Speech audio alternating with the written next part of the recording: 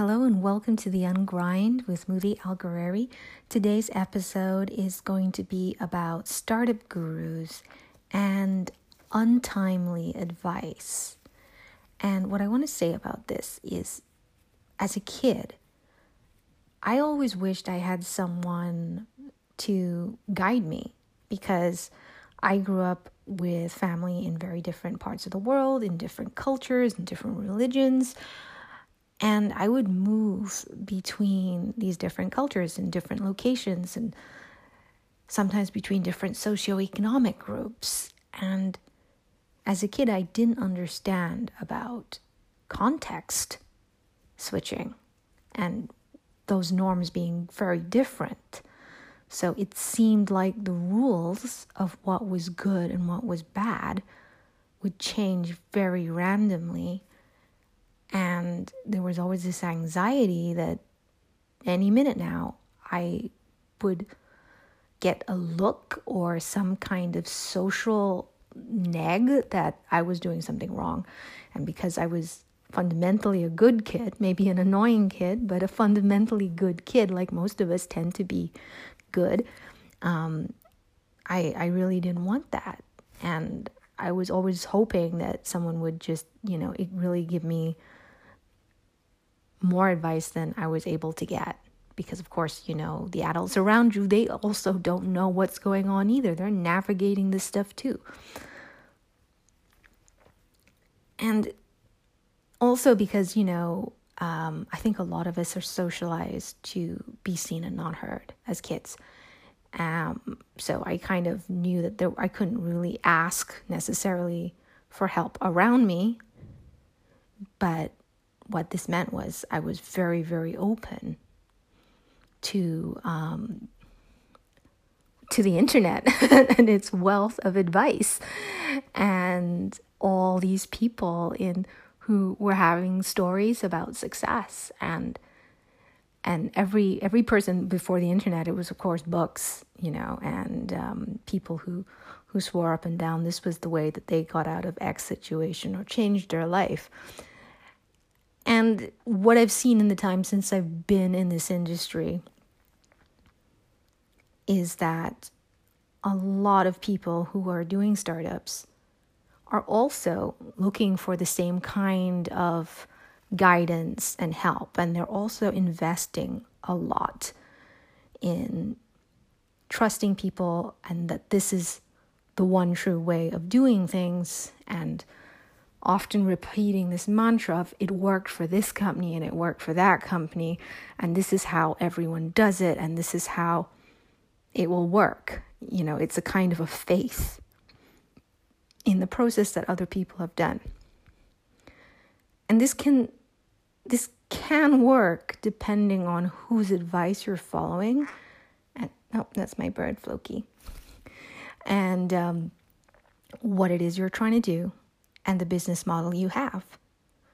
Because if what you're doing is you're just looking to start something and then cash out after a few years and start something else, a lot of that advice probably will work for you.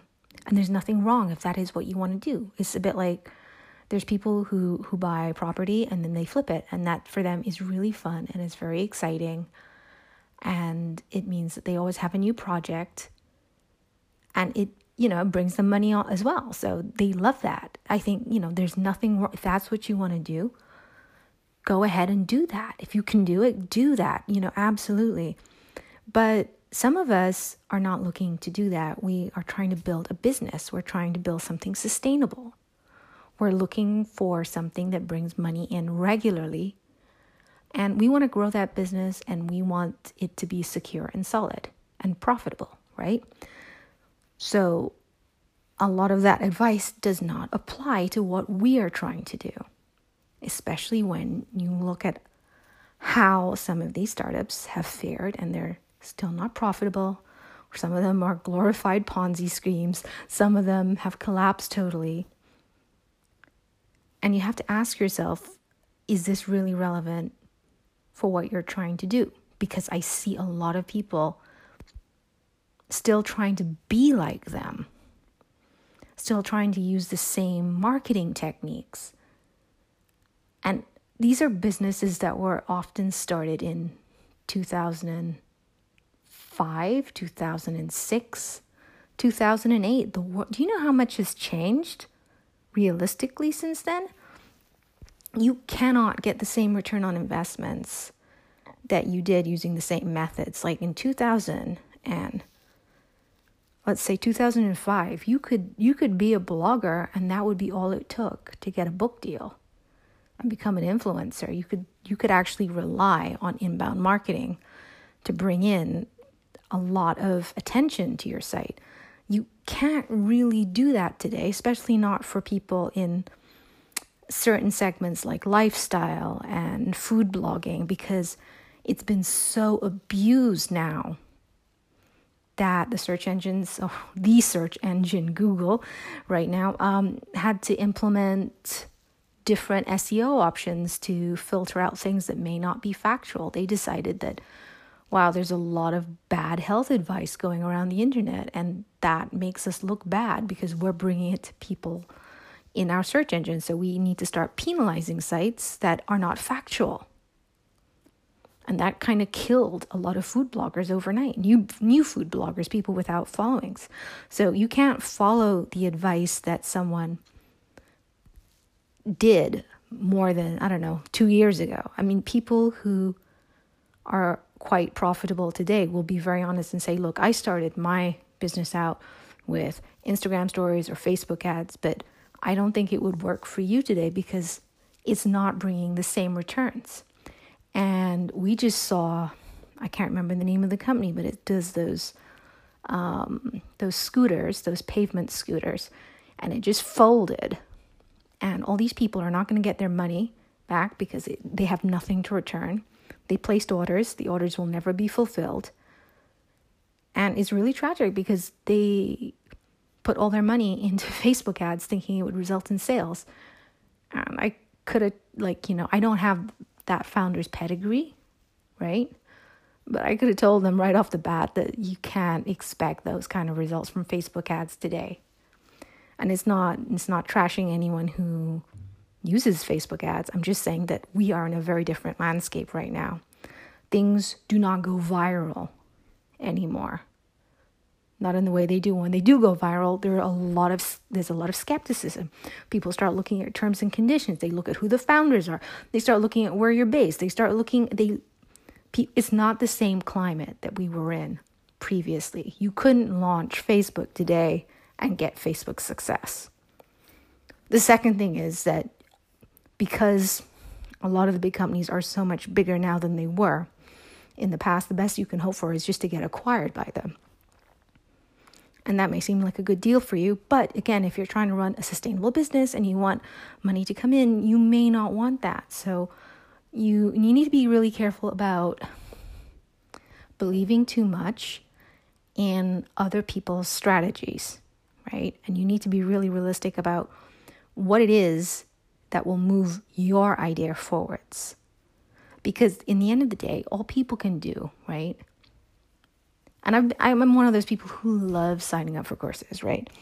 And I don't ever think it's a bad idea to do that, because I think as long as you learn something you didn't know, you get return on your investment. But it is a mistake to think you're going to get the results that people got through that strategy, right? Because you are not in the same place that they started at. You are not in the same time they started at. And to be honest, just because something works for someone doesn't mean it will work for you. We are often received differently. Women, unfortunately, still don't have the ability to negotiate with the same results in a job interview and get the same results that men do. I'm not the one making these claims up. This is just what we find when we actually analyze people's interview performances and how they're received afterwards. I don't think that's going to stay that way. I think it's already changed a lot since that was published. It's going to change more. But it's just one example of there are things we can't control. And it's not about getting angry about those things. It's just about being realistic about the fact that there is an element that people can communicate with us, which is, here's what I think worked for me. and an element we can't account for, which is, will it work for me too? And it's also important to remember that people are very unaware of what actually does contribute to their success a lot of the times. I do feel bad quoting psychological studies because we have to acknowledge that there is a replication problem in psychology. But I have seen this in a couple of instances already. Like there was more than one study that was similar, but not entirely the same. But essentially, the study I'm thinking of is they gave a bunch of students random grades, right? I don't know how they do this ethically, but okay. They basically had a bunch of students and they distributed grades randomly. Some got very high grades, some got very poor grades. Didn't have anything to do with the work put in. Then they asked them what they think contributed to their grades. And you're going to already predict what's going to happen. We already know that we have a self-blame bias. When things go wrong, we blame ourselves. So everyone who got poor grades, they started blaming themselves for not working harder, or even when they had worked incredibly hard, they started blaming themselves for soft skills. Like maybe I should have networked more. Maybe I should have asked more questions of my colleagues. Maybe I should have studied in groups. They started like fabricating extra reasons that maybe they couldn't do. Whereas the people who got very high grades, even though it was completely unrelated to effort, they also started coming up with all these reasons that maybe they deserved it, even including the fact that they acknowledged that some of them didn't study very much. They would, justify that, yeah, this absolutely seemed right. I'm just, a fast learner or other things. So people are very unaware of what really contributes to their success. And you can only get what you think. You can only ever get out of these Medium articles and these write-ups and stuff like that, what people believe contributed to their success. And you can be aware of that intellectually, right? But I just don't want anyone to, in the back of their mind, think, well, we need to get all of this stuff done before we need to get all this stuff done that they did before we can start our idea. Because it can become a distraction, right? And it can become an excuse to not make steps forward. And your brain is always going to try and protect you from failure. So what you need to do is you need to actually kind of push everything that everyone else has done out of the way and just really accept that it has nothing to do with you. Everything that came before has nothing to do with what you're doing right now. It's fine if you want to take advice on here's like the top 3 things I learned about negotiating contracts. Now, that could be relevant to you. But don't take their overall strategy and take it as this is how it's going to be. And if I can't do it, it means I'm just not cut out for this. So here's what I want you to think about instead. And for this purpose, I'm going to assume that you're a person who wants to have a sustainable business. You're not looking to get invested and then sell it to a bigger company. I'm just going to assume that you want to make this business, your startup idea is something that you really want to be working in for at least the medium term. You may not know if you want to work for it forever, but this is like how you see your job. It's going to be your job for a while, your full-time job. So what I want you to do is instead to break down your idea into something you can start right now. And it might be that your idea is something like, I have my own app, my own product, my own digital thing. It's out in the world. Maybe you can simplify this into something that you don't actually need to build just yet. Is it a service?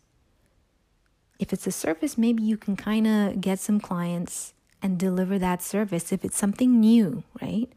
If it's something new and innovative, maybe you can test out the thinking that would need to go into the app by offering a service for like 1 or 2 clients and getting that feedback from them and refining how your app would need to work based on what it is they want from your service. Because if you're starting from zero, it can be overwhelming to think, wow, I need to do all this research. I need to do market validation. I need to find programmers. I need to find an office space. Start small. Break it down into something you can start right now. What is the simplest way that you can start to interact with your audience and get their feedback and understand what they need, what they want, what it is you will invest money in later? And a lot of times I see that people will recommend that you kind of code up your product, get up your minimum viable product, and then you start to validate it. You do market validation on the product once it's actually developed. This is so expensive to do. Unless you are a coder yourself and you can do it yourself, paying someone else to understand what you want to happen and then refining the idea into working the way you want it to work, and then only after that testing it out on say a focus group or a bunch of alpha testers, it's just a very big risk. If you start the other way around, test out the idea, test out the service, test it out even if it's just a PDF or a sequence of emails. If you can get that in early, it's going to save you a lot of time and a lot of money. And then you can use that and the advice you get from it to go into that first coded up version. Because when they do it the other way around, what actually happens is, it turns out that you're going to need to make a bunch of changes. A bunch of your suppositions aren't actually going to play very well in the real world. So you have to change it again. And maybe there's another round of changes you need on top of that. And you're still paying someone, if you're not a coder yourself, you're still paying someone to work for you all of that time. Another way you can do things is to simplify the actual delivery process. Instead of, for example, needing your own platform for, say, an e-course or a portal of courses, maybe you can just use something simple like a mailing list and linking to a bunch of YouTube videos that are delisted. So the only people who get hold of them are people who are on your mailing list. I'm just trying to encourage you to think in terms of less impressive ways of getting your idea out there, getting that feedback, getting that validation, getting a little bit of money for your effort. Because it's very tempting to want to be recognized and seen as equal to our heroes and want to do things the exact way they did them. But I want you to look around and notice all the ways people are actually getting started.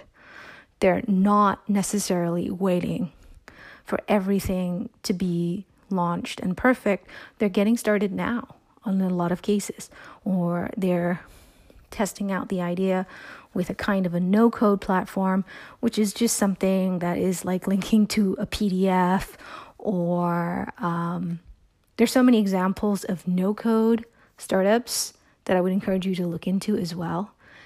But always be thinking in terms of how can I reach my audience? How can I get them to talk to me? How can I get them to tell me if this idea is serving their need or not? How can I do that without investing too much in subcontractors and research and paying people to come in and test things out? You want to keep it so that you can actually breathe financially, okay? There's going to be a time where you will need bigger things like marketing and branding and email campaigns that are very slick, but that isn't relevant in the beginning stages. What you need is just to connect with your audience and get that feedback so you can refine your idea. And you're going to do that over and over and over again until you're sure that it's viable. And that is the most important thing, right? A lot of people think it's going to be this amazing idea. I'm just going to wake up in the middle of the night. I'm going to have this amazing idea, and I need to keep it quiet in case someone else gets the idea too. And I need to do it fast because the clock is ticking. And if I don't get my idea out there perfect and complete, it won't survive. I have news for you. A lot of those great innovative ideas are dead now. The first doesn't really mean anything. Sorry, Nike, but that isn't, we've seen that Nike ad where it says first, maybe it wasn't Nike, but I think it was Nike, where it said first is everything. In reality, first doesn't mean anything. Otherwise, Flickr wouldn't be sending out emails begging us to subscribe to it. It was the first public, I think Flickr was, in fact, maybe SmugMug was around, but Flickr was the first one that made sharing photos online easy and delightful and nice. And where is your pro Flickr account? Because I don't have one. I use Google. It's on my phone. I'm on an iPhone and I'm still using Google Photos for backup. All right. So don't think that first means anything. It means something at the time. MySpace was the first. Orkut was the first, maybe possibly before MySpace. They don't exist anymore. What's going to keep you alive is being better and being in touch with what the audience actually wants. And it turned out that what the audience actually wanted, in the case of Flickr, wasn't necessarily to host their DSLR photos. They just wanted something that made their digital photos easy to share. And of course, that's where Instagram came in. And Instagram won't be around forever either. We're already finding that Instagram is filled with ads and that TikTok is much more fun. And we'll see how those things adapt. So first doesn't really mean anything. What matters is getting in touch with the audience and staying in touch with them and getting some money in so that you're not dependent on investors. Because a lot of times the other thing is I notice people get really excited about these Twitter threads and Medium posts where people talk about how hard they had to suffer and how hard they had to work until they got that first round of investment, until they got the security they needed to really develop their idea. And these things are always published in ways that make it sound like, wow, our struggle has now been justified. But this is the very start of their business. They haven't actually done anything yet. They're just getting money to get started, right? What people fail to share as widely is the fact that a lot of those same people, if you follow those businesses, you get like 5 years and then we're shutting down message because their idea wasn't profitable. So you really do need to filter your ideas for viability as early as possible. And that is the danger that investments, you can convince people to invest in you and it will protect you from having to deal with the reality of maybe your idea being great, but just it not being something that people are willing to invest in. You need to start now with getting that validation and making it something you can actually see a bit of income in, that you have room to breathe, that you're not chasing the next round of investment over and over and over again. Because when you do that, you cannot focus on the idea. Once you need to grow exponentially, you can't focus on the idea anymore. You're just focused on growth. And what it takes for you to get more users is not the same as what it takes for you to make it the best product in the world. It's like being loved versus being popular. Those two things may not overlap as much. Or getting attention. Put it this way. Being an attention seeker, being someone who would be a good partner in a relationship, right?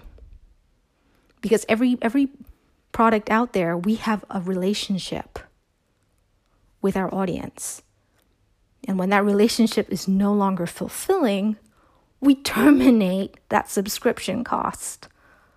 This is something that like Netflix and Amazon know. When they stop fulfilling our needs, we no longer pay for them and we move on to something that does. So those are just things I want you to think about now. And you can ask me for more details if you have a specific problem or if you would like more steps I know that this has been kind of vague because I'm trying to think of different business types to talk about. But if you have something specific, drop me a voice note in Anchor and I'll get back to you. Okay, thank you for listening and see you next time. Bye.